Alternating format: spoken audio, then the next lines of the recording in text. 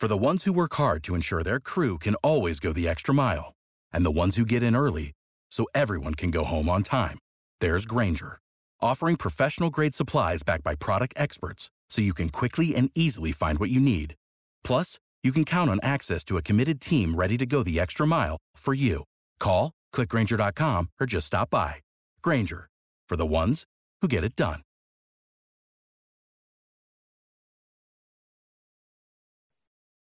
Subscribe to Inclusion Revolution Radio, wherever you get your podcasts. Underdog Fantasy is the fastest-growing fantasy app and easiest place to play fantasy sports. Just jump on UnderdogFantasy.com or download the app, draft your team, and that's it. And if drafts aren't your thing, they also have a pick'em game where you can win 20 times your money in a single night. Use promo code RADIO, and Underdog will double your first deposit when you sign up with up to $100 in bonus cash. Deposit $100, get $100 free. That's promo code RADIO. Terms and conditions apply. This is Stacking the Box with NFL insider Matt Verderame and Mark Carman. June the 22nd, welcome into Stacking the Box with my friend Matt Verderame. I am Mark Carman. Mac Hollins, wide receiver. The Miami Dolphins will be joining us on the podcast today, and we also are going to check in with some of our Miami Dolphin fan-sided experts on the fin side, Brian Cantanzaro, Paul Pickens Jr. covering the Dolphins. So take a look at Miami today. Verderame, though, let's start with the big news here. How much did you know about Carl Nassib before he made the announcement yesterday that he is a gay man? And, of course, he plays for the Las Vegas Raiders. But you being the diehard football guy, you know, I'm doing the research myself now that, oh, wow, he was, a star at Penn State. But, this was not someone that was like front and center for the NFL, but he obviously is right now. Yeah, look, I knew a little bit about him. I did know he went to Penn State. Believe was a second-round pick, if memory serves me right.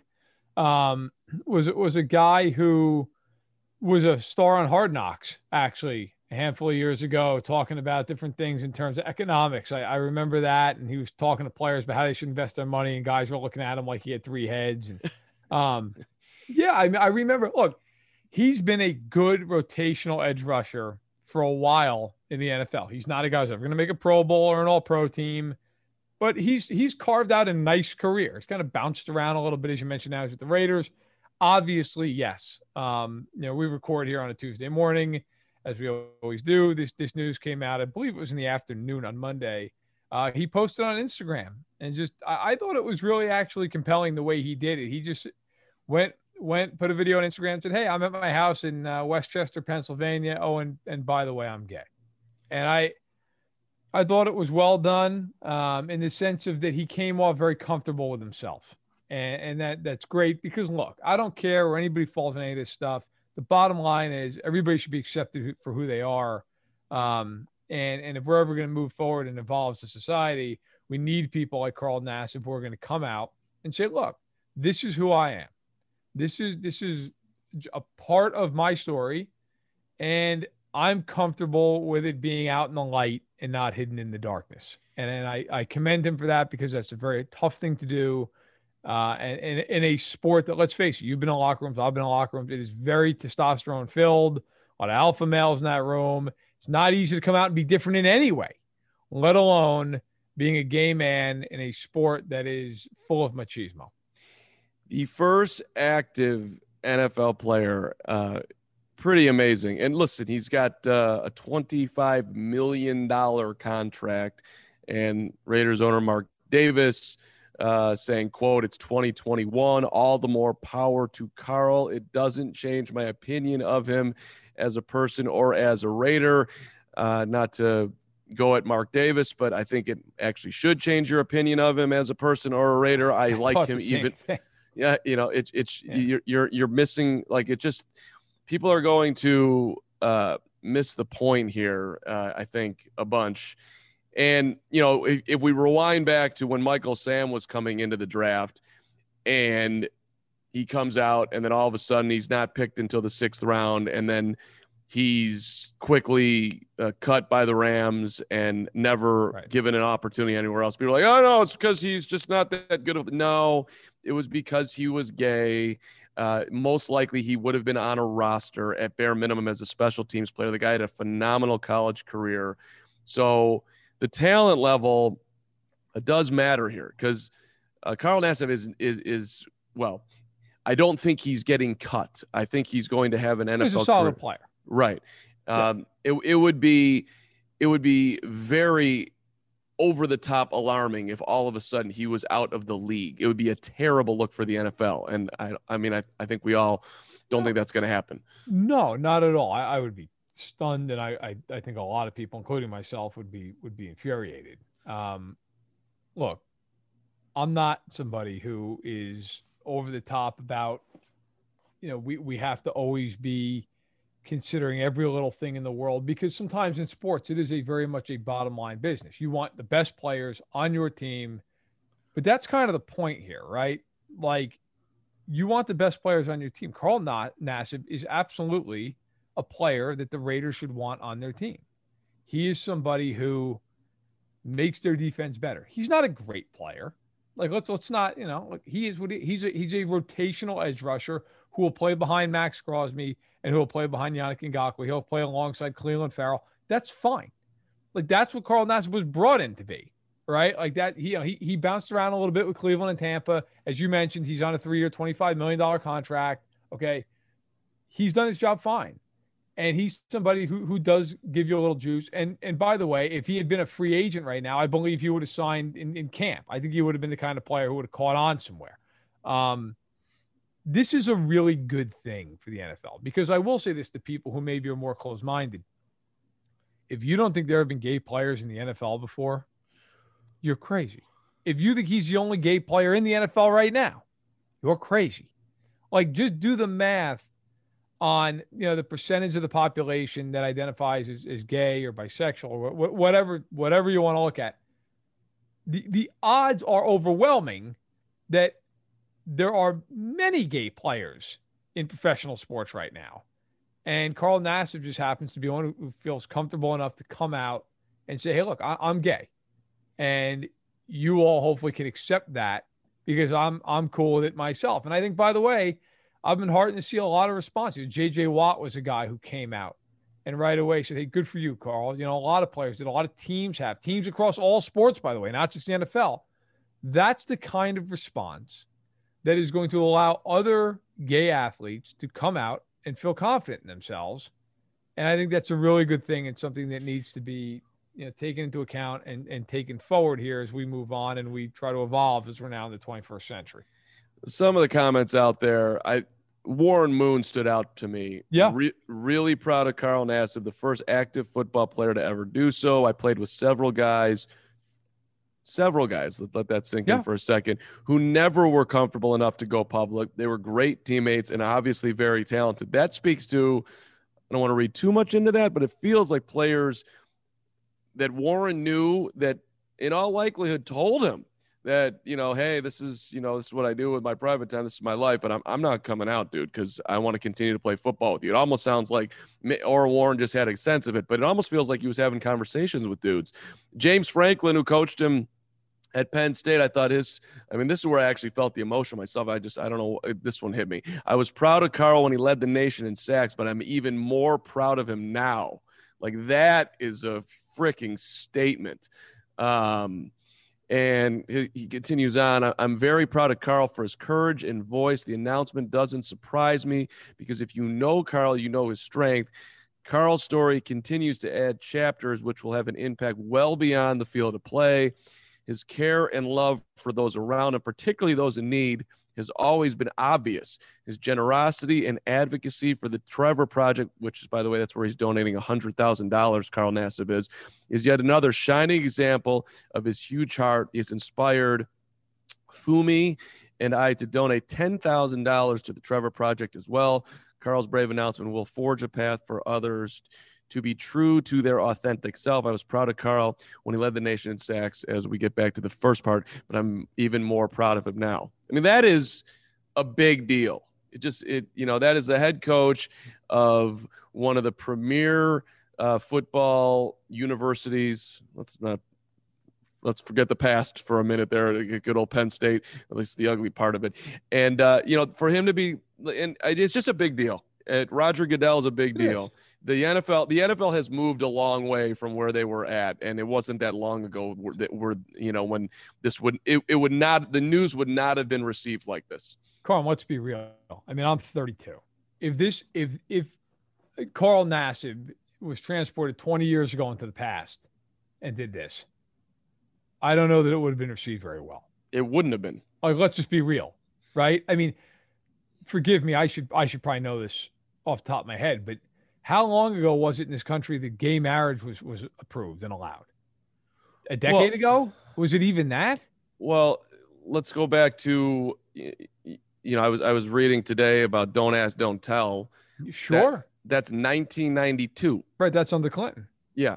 I mean, if you want to be in the, you can, I want to give a whole history on Don't Ask, Don't Tell, but that was, there was huge battles going on whether or not gays should be allowed in the military, and then we got to Don't Ask, Don't Tell to try to make it more accessible for those who wanted to serve.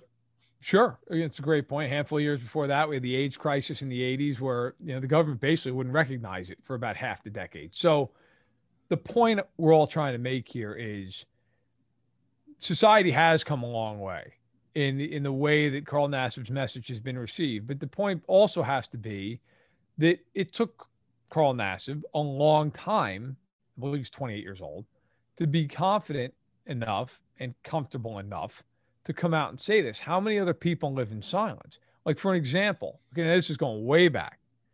Dave Kopay was a running back for Washington back in the late 60s, played under Vince Lombardi. And he was a gay man who after his career wrote a book and came out as such, didn't during his time in the NFL, where he played for a variety of different teams, played for 5 different teams over the course of like 9 years. And he wrote that he had essentially an affair with another player on the team, which is widely thought to be Jerry Smith, who you could argue, by the way, should be in the Hall of Fame. Okay. It was a receiver / tight end. Unfortunately, Jerry Smith actually died of AIDS in the 80s. But here are 2 guys on the same team back then. The same team.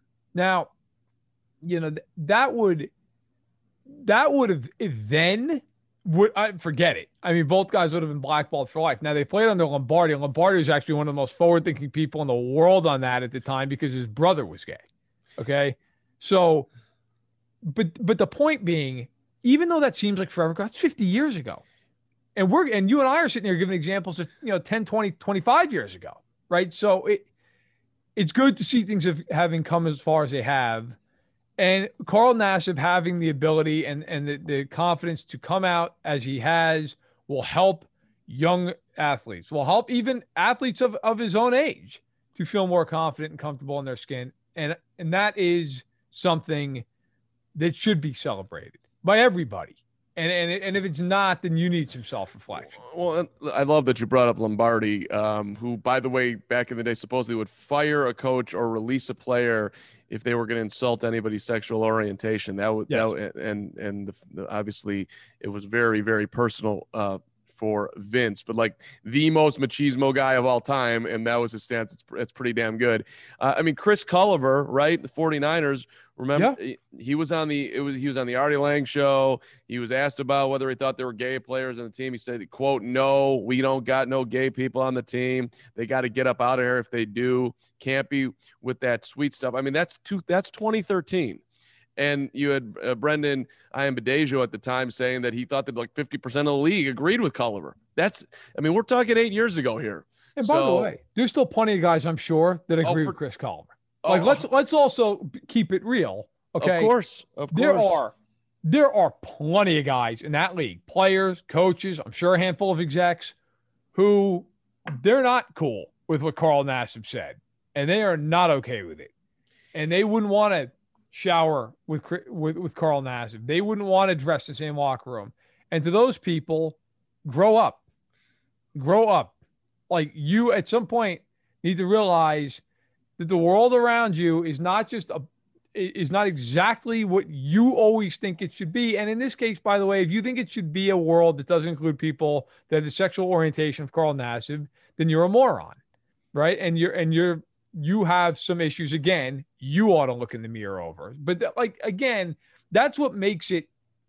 I don't know. I brave almost seems like courageous. I feel like is the better word. Like it's a courageous thing with Nassib because it's not going to be 60 guys in that locker room who are like, "Hey, Carl, loved it." There certainly will be a lot who give him a ton of support. There will absolutely be other guys in that room who the second he walks out or turns around, and sometimes even right to his face, are going to say things to him about it. That's reality. It'd be interesting if they actually. I would hope that they wouldn't. That the elite, and not that, by the way, behind the back is any better. But maybe I'm an idiot, but I would be surprised if people confronted him. Maybe they might ask some weird questions like how'd that happen to you, or I don't even know. But you got Saquon Barkley, his retweet. Much respect, brother. Jason Collins, of course, from the NBA, very proud of Carl Nassib, incredibly happy for him, and can't wait to watch him play. Sean Merriman, congrats to Carl Nassib on coming out. That's a big step. I think that most players are concerned if you can play or not. So Sean being optimistic on that. That's true. Yeah, Can you help us win? Can you help us win? I mean, that is the overriding thing in every professional sport. This is a business. This is not a game. It's a business. Can you help us win? Carl Nassib is a player who absolutely deserves to be a rotational player on that team. That's what he's been. It's what he'll continue to be. And I think it's a good thing going forward. Yes, we still have a long way to go. And yes, again, I do believe, unfortunately, there will be guys who say things that they shouldn't say. God knows during a game against him, players against him, they will say things they should not say. I would frankly be stunned if that does not happen. But the fact that Nassib came out and felt confident to do so is a great thing. And hopefully it empowers other people to come out and live their truths and feel good about being in the light with it, and not always feel like, well, I have to hide this part of me because it's something that'll be shamed or not accepted, so on and so forth. Public sentiment, though, is overwhelmingly positive. Yeah, it has shifted dramatically. So I'm not sure if you're right about that, Verderame, because I hope I'm not. I hope I'm not. I really do. If on the field it got called out that so and so said X, that would not be a good look as far as how it would for that would not be covered favorably, and rightfully so. And I don't think guys would be openly wanting to have that level of attention. You would hope, if for nothing else, rather than just being a good person, just for self-preservation purposes. But all right, Carl Nassib. I thought the Raiders, by the way, proud of you, Carl, with their tweet, and I thought the Chargers with some things are bigger than sports, or some things are bigger than a rivalry, is what they said. Just like, hey, we are moving forward. Nice to see. All right, we got Mack Hollins coming up, but let's talk some NFL head coaches. So many new head coaches. The Jets, the Jags, the Texans, the Chargers, the Eagles, the Lions, the Falcons. Verderame, could you name, because you're Matt Verderame, every head coach off the top of your head? Yes. You could. Okay. Because I will not bore everybody with that, but yes. I mean, it's almost like it has to be said. I think the Jets, Robert Saleh, the Jags, Urban Meyer, the Texans, David Collier, the Chargers, Brandon Staley, the Eagles, Nick Sirianni, the Lions, Dan Campbell, the Falcons, Arthur Smith. I had to write this down. I mean, it's a massive amount of change. Well, I have to know, and I would hope that I know all the coordinators off the top of my head. If I don't, that's a failure on my part. No, hey, 7 new coaches. I put this in Stack in the Box, the column. Actually, it'll go up next week. I'm in the process of writing it now. This is the first time that every opening has been filled by a first-time head coach since 2008. Wow. So it's been every other year since then. It's been retreads, at least one or more retreads. The last time that we had all new coaches, there were 4 of them, and I'm trying to do this off the top of my head. It was Mike Smith in Atlanta. It was Tony Sparano in Miami. It was John Harbaugh in Baltimore, who certainly had the best tenure. And then the other one is escaping me. But there were 4, and it worked out great for Baltimore. Sperano flamed out. But Mike Smith had a solid tenure in Atlanta. Didn't win a Super Bowl, went to the playoffs a bunch. And then I do remember that the last one, I'm forgetting who it was off the top of my head. I remember it did not go well. It was not long lasting. It was not a wonderful marriage.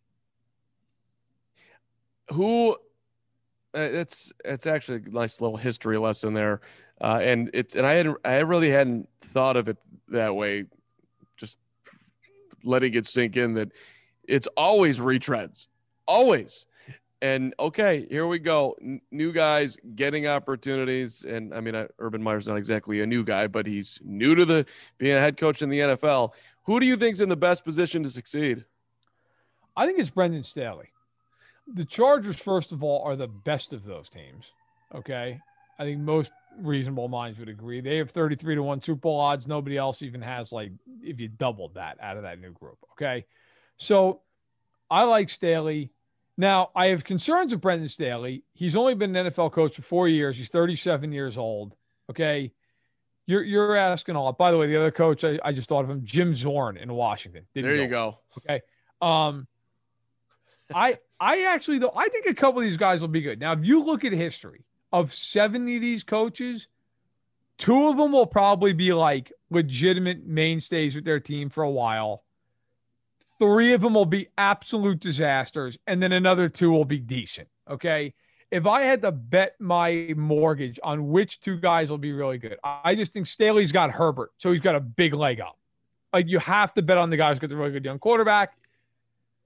He was really well respected in Chicago, and there was when they let Vic Fangio or when Fangio left, I shouldn't say let him go. Took him to Denver. Yeah.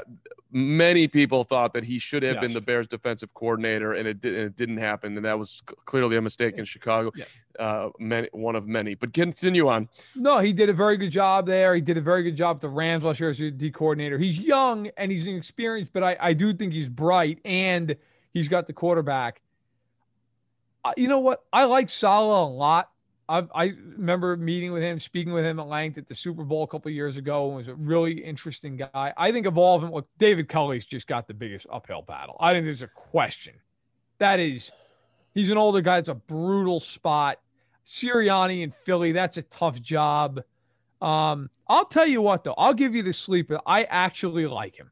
I think Dan Campbell's going to do a much better job than people think in Detroit. What about Salah? I just said I like Salah. Okay, I'm sorry. I must have. You must have fell asleep there. I like Salah. Here's the thing, though. I always look at organizations too, and I know Campbell with the Lions. Like, you'd say, well, then how could you feel that way? He surrounded himself with a lot of good people. Brad Holmes has a ton of respect around the league. John Dorsey going in there as a player evaluator. Nobody has drafted better than John Dorsey in the last decade. Okay, they brought in Anthony Lynn as a coordinator. He's a very good coordinator. Like, Campbell, people always love to make like the biting kneecaps joke. He has a really good staff, a really good front office. By the way, they have a new owner in Detroit, even though it's the same family, new owner. And also, because of the Stafford trade, they have 1 million picks. Like, I don't think they're going to be good this year. I think Staley's got the best chance to be good this year. But I like Campbell a lot. And Arthur Smith is interesting. I just think the Falcons are in a rough spot right now. Yeah. And hey, you know, Lions, Jared Goff's not exactly old. So, you know, Sure. I mean, I'm not saying he's a great quarterback, but you could be starting out at a worse spot. Let's pause here actually not pause, but we'll take a quick timeout and come on back here with Mack Hollins of your Miami Dolphins. And after that, we're going to talk some Dolphins football along with Around the League with Brian Catanzaro and Paul Pickin Jr. from On the Fin Side. That is next on Stacking the Box. Introducing Under Armour's Infinity High Sports Bra. Its ergonomic design is molded to support the natural movement of your body. With cord-out padding, the better breathability eliminates extra bulk without sacrificing support. And quick-dry padding is Under Armour's fastest-drying padding yet. When you're lifting heavy, running fast, and pushing yourself further than ever before, you need a bra that will help you go that extra mile and make you feel your best. Shop the Infinity High Sports Bra now at UA.com. Straight out of the University of North Carolina. I know he deep down loves my guy, Michael Jeffrey Jordan. Hey, Mack Hollins, back with the Miami Dolphins. Good to see you again, my friend. Thank you so much, Mark. I appreciate you having me. Yeah, I appreciate you being on Stack in the Box. And, well, first of all, just for you personally, looking at this year coming up here, your 5th year in the league, I mean, you were a walk-on at North Carolina, 4th-round draft pick in Philly. I don't want to just celebrate being still in the league because I know you got more to do than that, but it's a pretty big accomplishment that you're still rolling and looking for more. Yeah, I think it's funny when you're in the moment, you don't really realize what's going on in the moment. When you take a step back, and I realize I came out of North Carolina 5 years ago, and I'd say probably 80% of the guys, 90% that even made it to the league of that group isn't in the league anymore. And it's like, wow, I'm still kind of chugging along and still getting an opportunity to play a children's game at the end of the day. So it's pretty cool when you really step back and look at the big picture. If you were to try to bottom line why you've been successful, what would you say? I think it's just the work that I put in. I was raised that way. Me and my 3 brothers were all raised that way, to just put in the work. You don't have to be the best at anything, but you got to outwork everybody. And it sounds cliche, but a lot of people just don't do it. Anybody at the top will tell you, like, they put in a lot of work. There's nobody that's in the Hall of Fame because they lucked into it or they just happen to be in the right place at the right time. So, yeah, just the work that I put in has prepared me and allowed me to continue to play at a high level. Did you always have that? Were you like the high school kid that was getting straight A's and was working out at 6 a.m., or did you have to grow into that? So my older brother was the straight A guy. He's a good athlete, but he went to Stanford, worked at Goldman Sachs, now getting his MBA at Harvard. So he's that side. I am the athlete. So I was the athlete guy, play all the sports and was really good. And then my younger brother is a mix of both. He ended up being a Marine.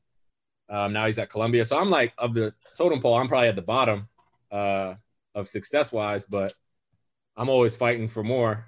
But, yeah, I guess I was just the guy that just, like, loved. My parents said I had a fire and an anger in me. That's why I was good at sports. I don't know if I'm allowing you to put yourself at the bottom. It's tough competition in the Hollins house. Yeah, well, okay. You in the NFL for 5 years, that's like, at least from my sports view, that's an elite country club to be allowed into for this long of a period of time. So, yeah, hopefully it'll go a little longer. So yeah, absolutely. So there's been huge NFL news this offseason. I'm saying this slightly tongue-in-cheek with the first one that I'm mentioning. Tua threw 5 interceptions at practice. That, like, you're out there, you're seeing Tua. Like, tell people why Tua is going to be successful. I think that's just how people are. They see something, they see it's a line like, hey, it was 5 picks thrown. And it's like, listen, you don't have any context. Like, did a ball get tipped? Did a ball get dropped? There's no context to it. So Tua's going to be a great player. He works hard. He puts in the work. He understands the offense. That's the biggest thing, I think, at the quarterback position that I've seen over my 5 years. The quarterbacks that understand the offense the best are the most successful, whether they have the arm talent or not. The arm talent's, that's an added bonus, which is great because Tua has that as well. But knowing the offense and being so comfortable in it where you can just sit back there and before you walk out the huddle and you're seeing a defense, you're like, oh, I already know who's about to be open. I know this guy's most likely – if he's not open, I know for sure this guy will be open. And that's the stuff he's starting to pick up on, and it's exciting to see. You're not in his shoes, but do you think the pandemic was just a huge hill to climb for people coming in last year, rookies who were not going to, no training camp and that, no preseason games, rather, just a totally different feel? Yeah, I think it was definitely tough for them. If I were to, try to be in their shoes, just because they don't understand how the NFL works, really, how the work works, is you have a lot of time in a day. You don't have schoolwork, you don't have stuff to do. So you get done in the off season when we're not training, you're done at like 2 p.m. or earlier. And guys have to understand, hey, you still got some hours where you can either be on the jugs machine or studying the playbook or doing something. But if you're not forced to go to study hall or forced to do something, a lot of guys are like, hey, I'll just hang out at the house. I got my lift in, I got practice in, I'm good. And that's not the case. So it was tough for guys, but I think it's kind of good may sound weird, but good for the league overall because it weeds out the guys that don't really put in work. Because you show up to training camp and you find out which guys were actually putting in the work and which guys were like really dedicated to the craft. You can't hide from that. It's going to show up. What makes Brian Flores so impactful? I think it's that he's straightforward. He don't care if you're the top dog or the bottom feeder. Like he gonna bring you up in meetings. Like, this ain't the shit we do. This stuff right here, we don't do this. Or like, this is great. Like if you're on the practice squad, he gonna congratulate you the same way if you scored the game-winning touchdown. And that's important. It doesn't seem important to like from an outside perspective, but in a team environment where like you may not seem like you're his value. You think like, hey, I'm not as valued. I'm a practice squad guy, but you are. And that's really important overall because you practice harder, which makes the look teams go harder because they see you going, and then the real teams has to go harder because they're like, oh, slow down, but you're not. And now everybody starts pushing harder. And, it's iron sharpens iron type of mentality. So that's what's really, I think, makes him successful. So especially for a guy like you, who maybe he's going to see 1 ball a game or 3 balls a game, maybe, he appreciates me just like he appreciates whatever. Exactly. Yeah. Like me and Devontae gonna chew me and Devontae out the same way, which is great. I get my laughs in when he's getting chewed out, and he gets his when I'm getting chewed out. Can you? I'm always focused on the quarterbacks here, but can you explain the magic that is Ryan Fitzpatrick? Like, this dude's gonna be 40 years old, and he has his moments where he's not like on his A game, but the A game just keeps popping up all the time for him. Yeah, he's definitely a special dude. Really on and off the field. Obviously, it, whether you met it. I don't know if you met him or not, but like everybody tells the same story of like how great he is.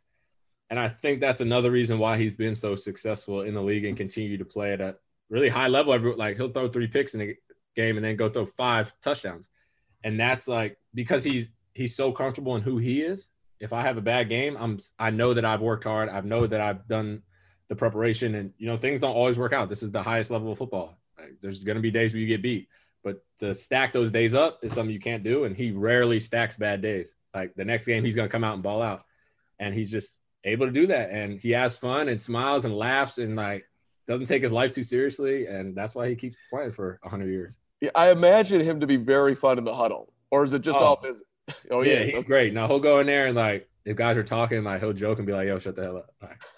Like he's gonna mess around. Like he doesn't take it too serious, but when it's go time, he's gonna be real. But he understands. He can read a room really well, which is a unique quality. So probably gonna have an impact on Tua down the line here, just being around him for a year, maybe. Yeah. I think it's anybody that's lucky enough to, whether you play quarterback or not, is lucky to play with Fitz. Very cool. Definitely help Tua. We met you at the Super Bowl a couple of years back, Matt. You were working with Special Olympics. I know it's something that's always on your heart. The games are coming up in 2022. We're working on a piece with the Shriver family that we're super excited about at Fansided. Like, why I see the smile popping up there. Why is it something that's always been on your heart? I think it's just the feeling. It's kind of selfish. The feeling I get when I'm around like Special Olympics events and Special Olympic athletes, like they're just so true to who they are. And they're so genuine, and they treat you really how you treat them. If you come off as a jerk, like they're going to feel like, why are you being a jerk? But like, if you just are a nice person, they'll smile. They're like the greatest people. And I love being around them, and they'll shoot it straight with me. And I don't have to fake to be somebody that I'm not. They don't want anything out of me. All they do is just enjoy, the presence of being around me. And I love being around them. And then like the impact that it has and kind of really changing people's views on how they look at people with intellectual disabilities. Special Olympics is something driven by Special Olympics athletes. It's not for Special Olympics athletes. It's bigger than, it's just helping people with intellectual disabilities. No, we're doing more than that. We're like, Shriver's original goal was more than just, hey, let's do stuff for intellectual disabilities. No, it's a much bigger thing. And you see it like World Games and the US Games, how big it's grown. I mean, yeah, the awareness and I think at least something that seems to be resonating a lot these days is to have a little more empathy for everybody out there. There was, just jumping off of that, there was big news in the NFL yesterday. Carl Nassib came out as a gay man playing for the Raiders, and the reaction from the league was exactly, I think, what you would want. I mean, Las Vegas with a great tweet, and the Chargers saying some things are bigger than football, and a ton of guys weighing in. What were your thoughts when you saw it? Yeah, I think it's great. I think it's kind of funny because I think 5-10 years ago, it wouldn't have had that same reaction, as unfortunate as that is. So it's really great that now, like, what's it matter what he is? Does that make him not play well? Like, no. Like, if you play well, you play well. It don't matter who you are, gay, straight, lesbian, whatever you may be. Like, if you play well, you play well. That's the name of the game, is to play well on Sundays. So I think it's awesome. I think it'll hopefully allow some other guys to, come out and live their life and not feel like they have to hide anything. So yeah, I think it's awesome. That was one of the interesting comments that the commissioner's making. May had a statement. Saquon Barkley retweeted much respect. Jason Collins from the NBA. Sean Merriman. I mean, just a long list. But Warren Moon's comment rang out to me. He said, really proud of Carl. First active football player to ever do so. I play with several guys who were never comfortable enough to go public. They were great teammates and obviously very talented. So, you're in the locker room, you probably get a sense, and you're not trying to like pry into someone's life, but like you see it, right? And I know that you probably don't feel comfortable to do this. So I thought that was a pretty big comment by Warren. Yeah, even if you look like just statistically, there's got to be other guys in the locker room, and it's got to be tough if you put yourself in those shoes. Like, you see how a lot of guys react. Like, I would never want to be around a gay guy. I can't be in the locker room. And it's like, he don't like you. Like, you're not that guy. Like, he don't even like you. So stop acting like that's the reason. Right. Just because you you don't feel safe, or you don't feel comfortable. That's on you. That's a personal thing. He's not bothering anybody whatever his sexual preference is. Like, right. That's a look in the mirror moment. Yeah, I think it's great. Like what Warren said, I think that's awesome. Let guys. Because you get out of the league and you learn about these guys that like, oh, he was gay. Maybe Warren knew that in the league, like, hey, he was, or maybe was. But it's great to have somebody come out, especially, it might be tough to sound, but like a player that's playing really well, because it's easier for guys to be like, okay, well, he's playing well. Right. It's got big money. He's going nowhere. So and giving back the way he is, it's a huge courage. So. Appreciate you chiming in on it. Let's go back to the field before we get you on out of here. Why are the Dolphins in the playoffs this year? I know it's June the 22nd, but you guys, there's big dreams going on down in there in Miami. Yeah, I think the dream's always, Super Bowl and win it, but one game at a time is kind of what we've got ingrained by Coach Flores. It's like you take one game at a time and you don't have to worry about the back end of the season. You just win one at a time. So that's our goal, win week 1 versus New England, and then just let those dominoes fall from there. Always great to see you, Mac. Thank you so much, Mark. Appreciate you. Let's connect again down the line here, and best of luck the rest of the offseason, and have a great season. Absolutely. I'll talk to you soon. Introducing Under Armour's Infinity High Sports Bra. Its ergonomic design is molded to support the natural movement of your body. With cord-out padding, the better breathability eliminates extra bulk without sacrificing support. And quick-dry padding is Under Armour's fastest-drying padding yet. When you're lifting heavy, running fast, and pushing yourself further than ever before, you need a bra that will help you go that extra mile and make you feel your best. Shop the Infinity High Sports Bra now at UA.com. Thank you to Mac Hollins as we continue on Stacking the Box. This is a fun opportunity. We've got our guys from On the Fin side, Paul Picken Jr., Brian Catanzaro. Cat and Paul are with us here as we look at the upstart Dolphins. Y'all in any Tua panic over there? You guys, by the way, thanks for joining us. I'm seeing they're shaking their heads. I think, well, at least Paul's shaking his head no. No, not panic. Not based on anything that's happened recently, that's for sure. I'm very much of the belief that if it weren't for two things last year, then the narrative on Tua would be completely different.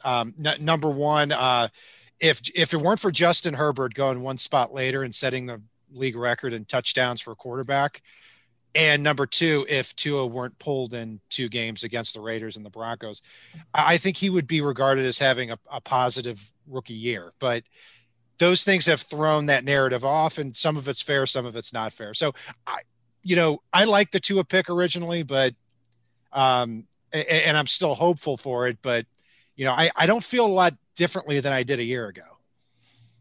Yeah, and for me, I look at it, and Tua, we got to training camp last year and he was still on crutches. Like, he didn't have an off season as a rookie. Yeah, Justin Herbert didn't either, but we talked about it a lot in our game preview for the Chargers. Justin Herbert was in a ridiculously friendly offense for him with a hell of a cast out there around him. And Tua was out here throwing to Isaiah Ford some weeks in an offense that was built for Ryan Fitzpatrick with an offensive coordinator that refused to open the playbook for him and still did well. My biggest barometer for him last year was, did he pass the eye test? He did. And could he stay healthy? And he did. So he's gotten in way better shape this offseason. Yeah, he threw 5 picks the first day of OTAs in a monsoon on a day that Brian Flores literally had the offense trying to fit aggressive throws in to see if they could. Big deal. Yeah, you know what? I tend to agree that the minicamp thing isn't. I actually wrote about it in Stack the Box last week. Like, for me, he threw 5 picks in a practice. Now, look, would he walk out and go, yeah, I feel great about that? No, I mean, nobody feels great about throwing almost a half dozen picks in any practice. I don't care who you are. But I'm old enough to remember when Patrick Mahomes was when it was his first year starting, his second year in the league. And it actually got to a point where it was a story out of Kansas City, how many picks he threw in training camp.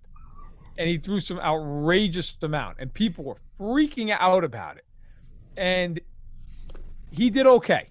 He ended up going for 5,100 yards and 50 touchdowns and was the MVP of the league. Now, I'm not saying Tua is going to put up those numbers. That would be unbelievable. But I'll take it. Yeah, I bet you would. But I think in the end, though, like, his story this year is going to be defined by there is no safety net in Ryan Fitzpatrick. He's out the door now. He's in Washington. Jacoby Brissett's a fine backup, but obviously he's not the future of Miami. It's Tua.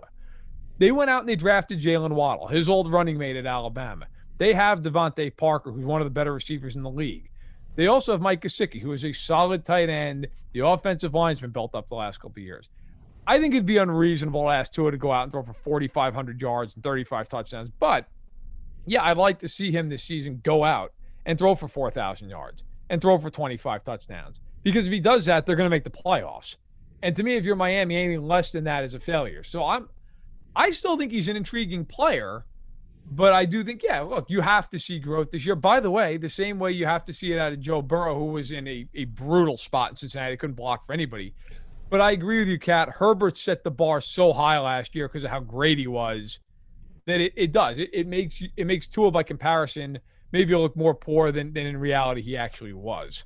I mean, I don't want to give you guys the roadmap of how this goes, but, after year one, Mitchell Trubisky looked like somewhat close remotely to a Patrick Mahomes who hadn't played and was like, at least within like shouting distance to Deshaun Watson. Now take what's happened with Watson off the field that way. And then that just separated to this is the worst draft pick of all time. And now, of course, he's backing up Josh Allen in Buffalo. I'm not saying it's going to go that way for Tua, but I am interested, Kat, because Paul said he passed the eye test, and I obviously didn't watch nearly the amount of Dolphins football that you guys did. I'm assuming you saw basically every minute. But I didn't think he passed the eye test. I thought he looked wobbly as hell out there, but maybe I'm missing something. Yeah, I see what you're saying. So Tua played 9 games, and in 2 of those games against the Bengals and the Cardinals, that's the Tua that the Dolphins drafted. But you also counterbalance that with, okay, he was pulled in the 4th quarter of the Raiders and the Broncos games because he was playing so terribly. So when it comes to Tua, I say there are a lot of excuses for him last year, and that, he didn't throw for a lot of yards. Yeah, they were 6-3 with him, but it was more defense and special teams than anything else. So he passed the eye test and showed glimpses in those 2 games. The rest of it, no, it's got to get a lot better. And when you take a look at with Tua now from 2020 to 2021, in 2020, you can say a lot of things that are excuses. He was a rookie. He was in that had that major injury the year before. They're all excuses, but I'd say they're good excuses too. Now in 2021, you spread the field out and you let Tua be more of a car dealer, which he was at Alabama, with Jalen Waddle, with Will Fuller, with Mike Gesicki, with Devontae Parker. So the good news is with Tua, the Dolphins are not going to be waiting 7 years to get an answer on him like they were with Ryan Tannehill. I think they're going to know that answer at the end of, maybe not this year, but at least at the end of the 2022 season. Yeah, I just want to add to that as well, because I know, Kat, you brought up the Cincinnati and Arizona games. I wasn't down on Tua's performance in that blowout in Buffalo, the final week of the season. You look back at that, the only semi-healthy receiver he had at that point was Devontae Parker. Mike Gesicki was battling a neck injury still. And I want to say even Devontae Parker played horribly in that game. There were roughly 12 to 13 drops in a game where Tua still completed 35 passes, threw for 361 yards, at least one interception bounced off somebody's hands, I think Mac Hollins, if I remember correctly. Another one, Isaiah Ford ran a wrong route, and so he hit a defender square in the chest. And when you're running that type of offense out there in a game that the defense knows you're throwing, and you hit enough receivers in the hands that you had that many drops, not just to mention the misrun routes, Tua's accuracy is the biggest thing for him. And he doesn't have the greatest arm strength on the planet. He's not going to throw a ball through a brick wall, but he's going to put it where it needs to be. And that's something we heard Fitzpatrick talk about, both on pressers and you name it. There are throws that he can make. Like you look at, there was actually a throw to Mac Hollins earlier in the year that won a game for them. That was a ridiculously beautiful throw. I think the completion percentage on that from the advanced analytics was something like there was a 2% chance of actually completing a pass like that, and he put it where it needed to be through two defenders, over Mac's outside shoulder in the end zone in a ridiculous spot where only his receivers could get it. So seeing him be able to drive off that back leg this year is going to be huge for us. So I'll just quickly shout, like I think the biggest thing, and I believe it was touched on a little earlier, but they have to open up the offense for him. Mm-hmm. And I'm curious to see whether they didn't open up the offense last year because they didn't think he could handle opening up the offense, or if it was just like, look, we're terrified to open up the offense, and that's why the Dolphins went out and changed the offensive coordinator. Now, I'm fascinated by that because I know I got screamed at all year by Steelers fans when they'd be like, well, it's not fair to Big Ben. They didn't open up the offense. I'm like, well, they can't. He has no arm. He has no arm. If they open up the offense, he's going to throw 35 interceptions, and they know it, which is why a bubble screen for them is a deep ball, right? Like, now for Miami, obviously Tua's got the arm. It's not a question of whether or not physically he can do it. But that I am curious about because, you know, Kat, you mentioned that, look, when he played against the Raiders, not a good defense. Denver, a pretty good defense. He struggled in those games. I remember the Kansas City game where he was somewhat uneven. Like he had stretches where he played very well, then other stretches where they didn't play as well. Now, to be fair, Parker left that game early. Gesicki got hurt. That game kind of became a sideshow by the second half for them. I think there's some talent in the sense at Alabama, he was great. And this is at Alabama. He wasn't playing up in the Mountain West. Okay, so I do think there's talent, but I want to see them open up this offense. They got the weapons now. Like, you've got to open it up. And if they're going to win that division, it's going to be because they open it up and he plays well in that structure because they're not going to beat out Buffalo and Josh Allen by throwing little dinks and dunks. They're going to need him to get some chunk plays.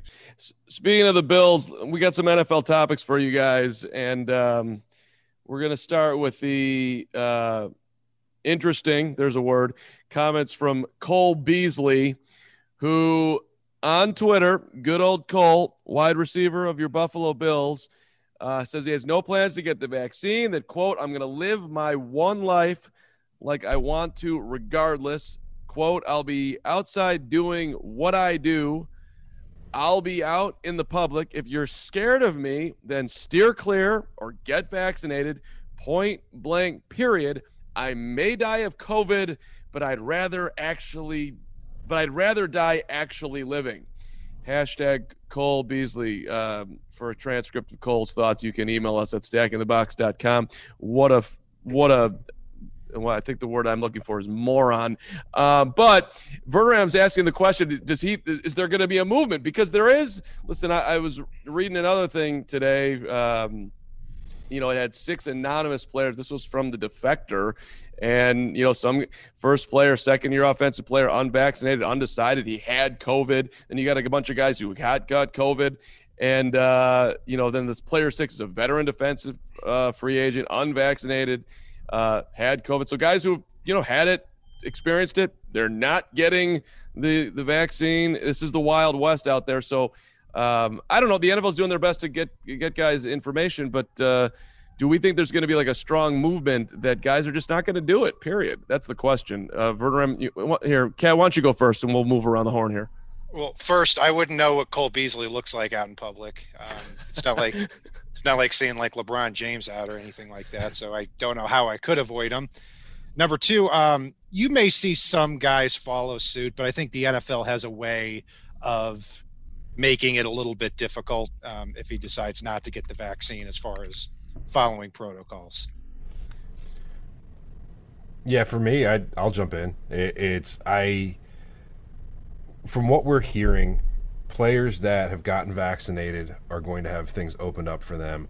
Players that have not are going to be under the ruling of the 2020 season. And at some point, it's going to be prohibitive. And that's going to be, if Cole Beasley's caught out not following those, he's probably going to get fined at first. And then he's probably going to get suspended.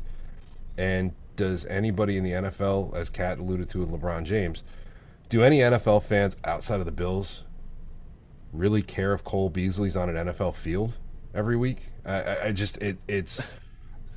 the answer is probably a resounding no, unless you're in the Beasley family. Like, it's a joke, and I don't think we're going to see a rash of it. I think Cole Beasley may end up actually pushing more players to get the vaccine because he is front and center confronting the NFL on their stance for it. And I think the NFL is probably going to end up keeping a very close eye on Cole Beasley and what he does, and he's probably going to be the poster boy for, you might want to go get this because look what happened to Cole. That's a great point. You put yourself in the spotlight, and it's not what a bad choice on so many levels. Go ahead, Matt. First of all, I agree completely with that sentiment by Paul. And also, listen, I wrote about this as the lead in my column on Monday. I interviewed 3 different agents, and was told, look, my one agent has a lot of clients. I'm having a really hard time with this. It's been a major pain in the ass, essentially. Another agent basically said, I'm not dealing with it. The teams can deal with it. And then another said, yeah, you know what, this memo is going to really help me. But I think the one thing that was agreed upon was that memo, that wasn't just an NFL memo. That was also the NFLPA. Mm-hmm. And when you have both of those sides, which, like any union in management, a lot of times there's bickering and back and forth. Well, they agreed on this, right? Like, this is going to be something where, I saw Cole Beasley. I can't remember if he said it or tweeted it or what. At this point, I've seen a lot of Cole Beasley over the last week. But it was something to the effect of, well, right now, the union's not protecting us, but this is only preseason measures. Bro, if you think these things are going away in September, I got a bridge to sell you. Like, they're not going anywhere. If you're not vaccinated, you are going to be under draconian law, essentially, in the NFL. That's the way it's going to be. I think, and I saw Amy Trask on Twitter put this out, former Raiders CEO, and I wholeheartedly agree with her. You're going to see a lot of guys get vaccinated during camp. When they get in there and all their buddies are hanging out and they're not restricted and they can do all this stuff and none of these guys can do anything, they are going to get vaccinated because they're not going to want to put up with it. But I'm very curious to see, when these teams go on road trips, what if somebody like a Cole Beasley says, you know what, I don't care. I'm going to Olive Garden. I'm going to live my truth. Okay. Well, guess what? You're going to get the fines. You're going to get the penalties. You're going to get the potential suspensions. I am fascinated to see how this splits teams this year. And actually, the Dolphins are one of the teams that's the most vaccinated. It was put out that them and the Saints are pretty much already at the 85% threshold the NFL is looking for. So kudos to them. There are some other teams that haven't even hit 50% yet. And I'm telling you right now, there are going to be a couple teams that have outbreaks this year. And there are going to be guys on those teams who are vaccinated, who are furious, who say, what the hell? We're stuck playing with half a roster, missing 5 starting players because you didn't get vaccinated. It's going to be very interesting to see how that plays out over the course of the NFL season.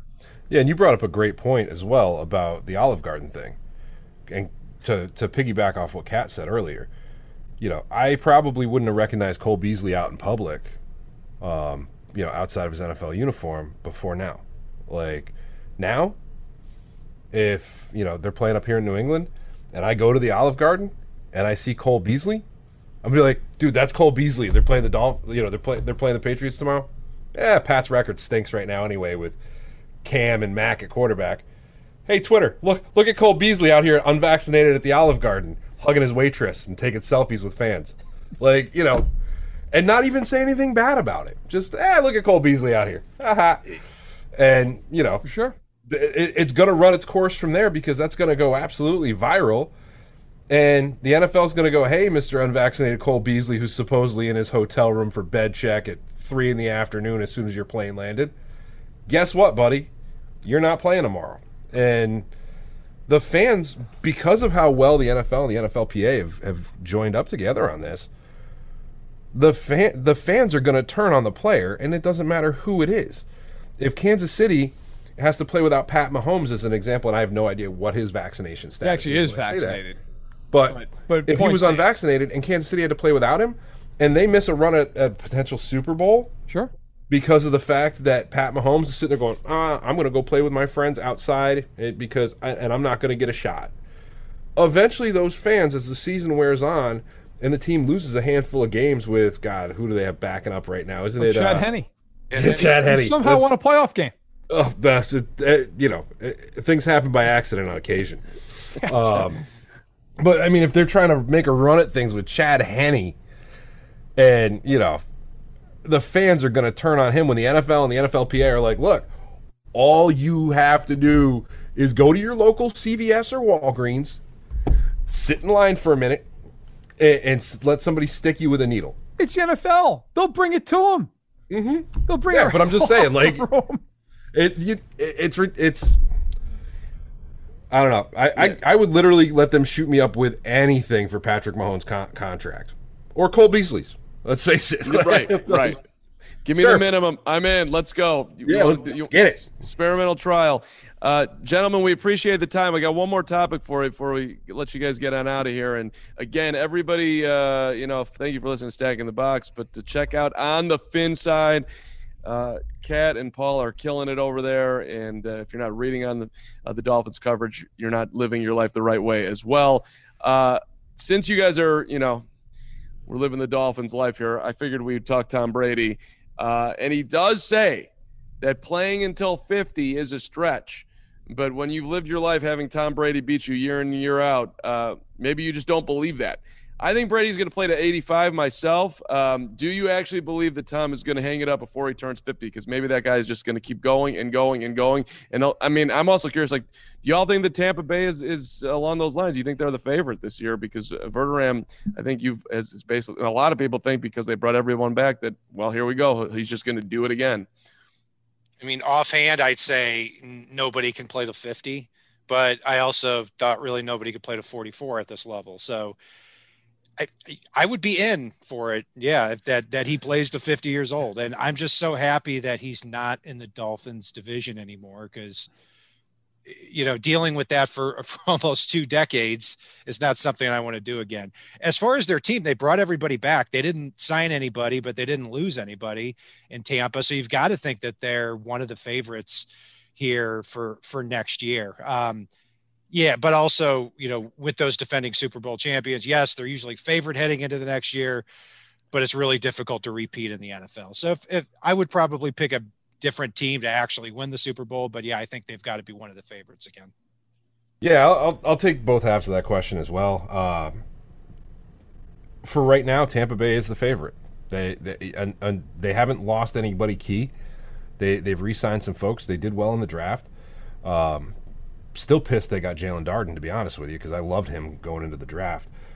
But end of the day, until somebody knocks you off, you're the June favorite for the Super Bowl, and you take that in a roll of quarters, you can play some arcade games.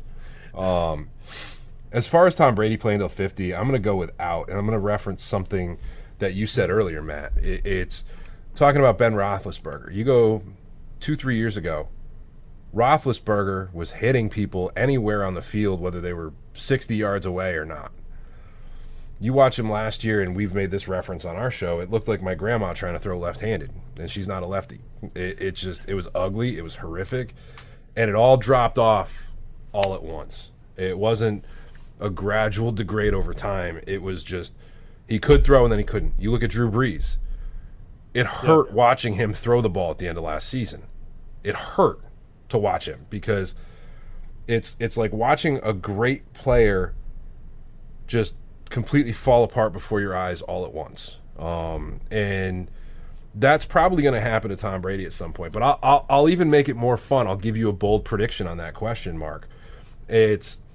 I think Frank Gore has a chance to play to older than Tom Brady does at this point. I think we'll see Frank Gore in the league when Tom Brady is gone, and for maybe another 2 years as a third-string running back somewhere that comes in and just has that one lighted-up game once a year. Frank That's Gore, awesome. That's hilarious. And Frank Gore really might never retire. I do not think Brady's going to play more than 2 more seasons. Look, they won the Super Bowl last year, and you got to give him all the credit in the world for that. Okay, he goes there. He's a huge difference maker. He was not good for long stretches of that season. Right? Like early in the year, he didn't play particularly well. You could say, okay, he didn't know the offense, fine. He was not good in the playoffs. Like if you go and look at his performance in the playoffs, he was okay against Washington. He was horrific in New Orleans. They won the game because Breeze was even worse. He was downright horrific in Green Bay, where he threw 3 picks in the second half of that game. If the Packers could have done anything, they would have won the game. And against the Chiefs, he was fine.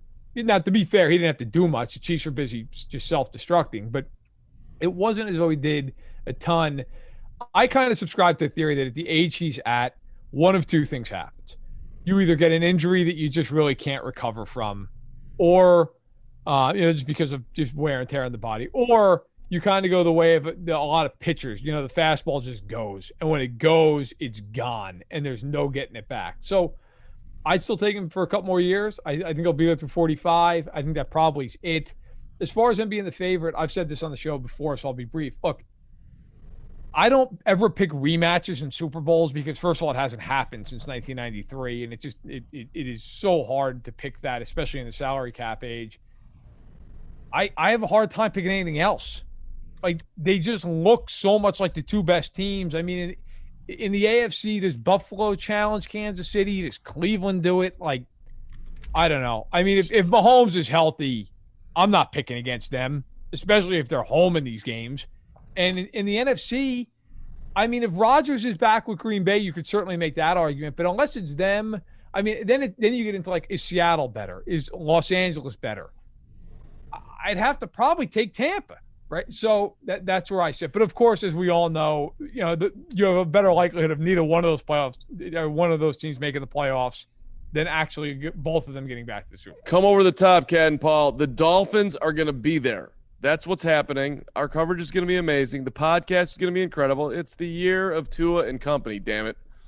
Yeah, I was going to say, you look at the record last year, and Kat and I both predicted they actually increased their win total this year. I mean, Tua's going to be playing without Isaiah Ford being a starting receiver unless things go utterly That's awry. key. I mean, the receiving threats alone that they have now with Will Fuller in the fold after week 1, with Gesicki, with Hunter Long, who we haven't touched on, with Devontae Parker back, with what Albert Wilson has looked like in camp is the receiver they signed, a couple years ago.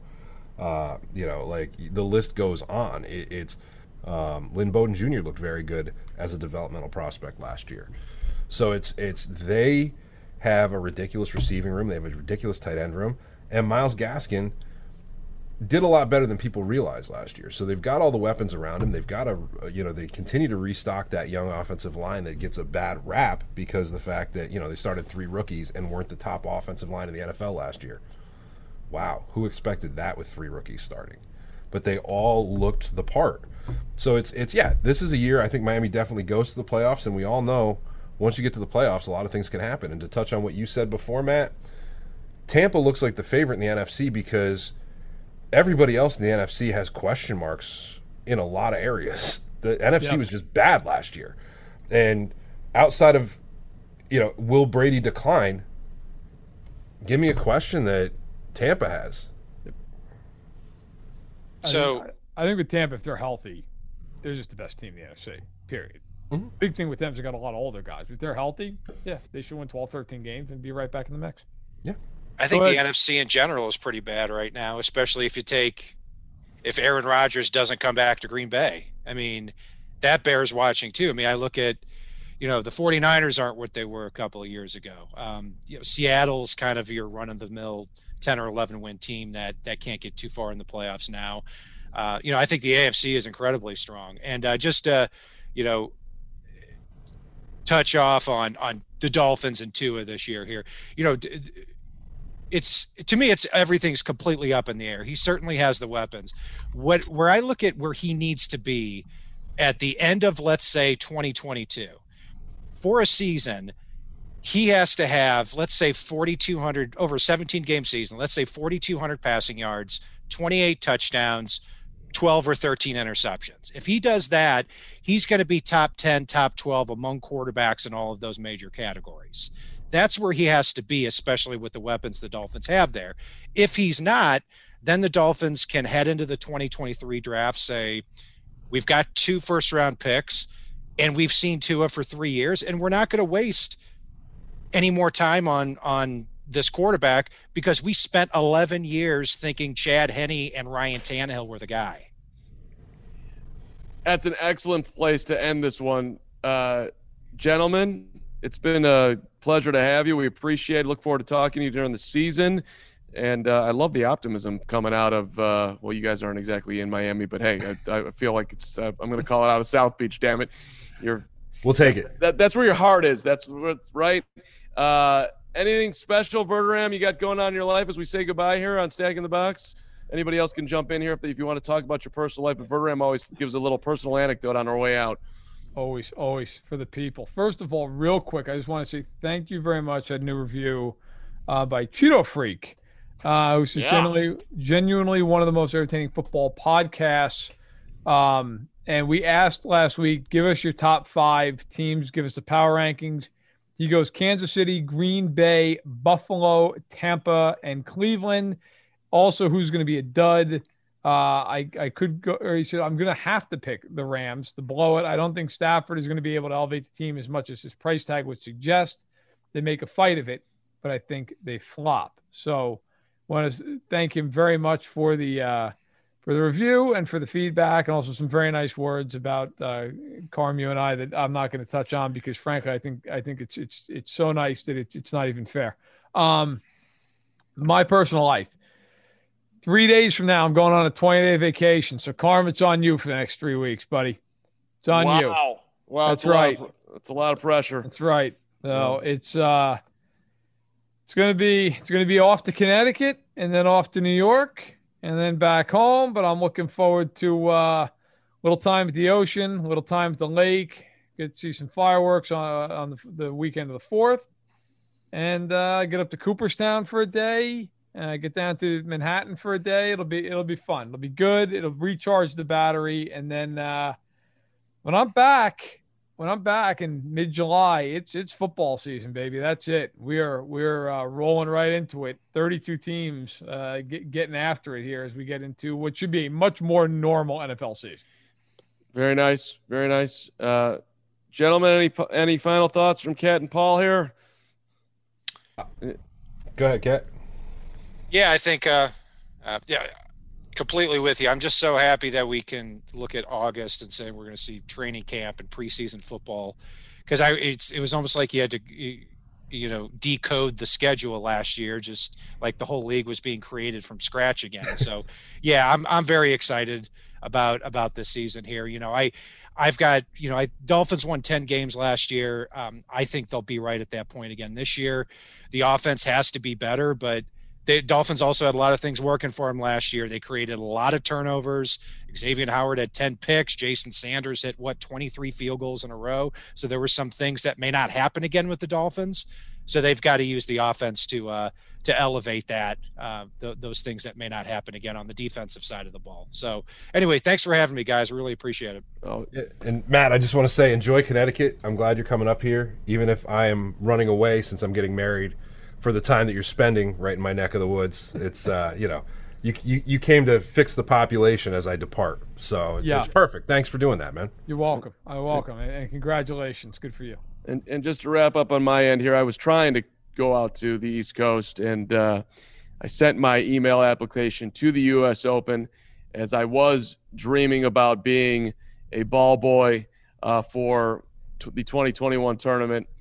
And I listed all my credentials, my flexibility, my yoga, the fact that I play tennis 3 days a week, my ranking which is between the 4.0 and 4.5, which is a significant ranking.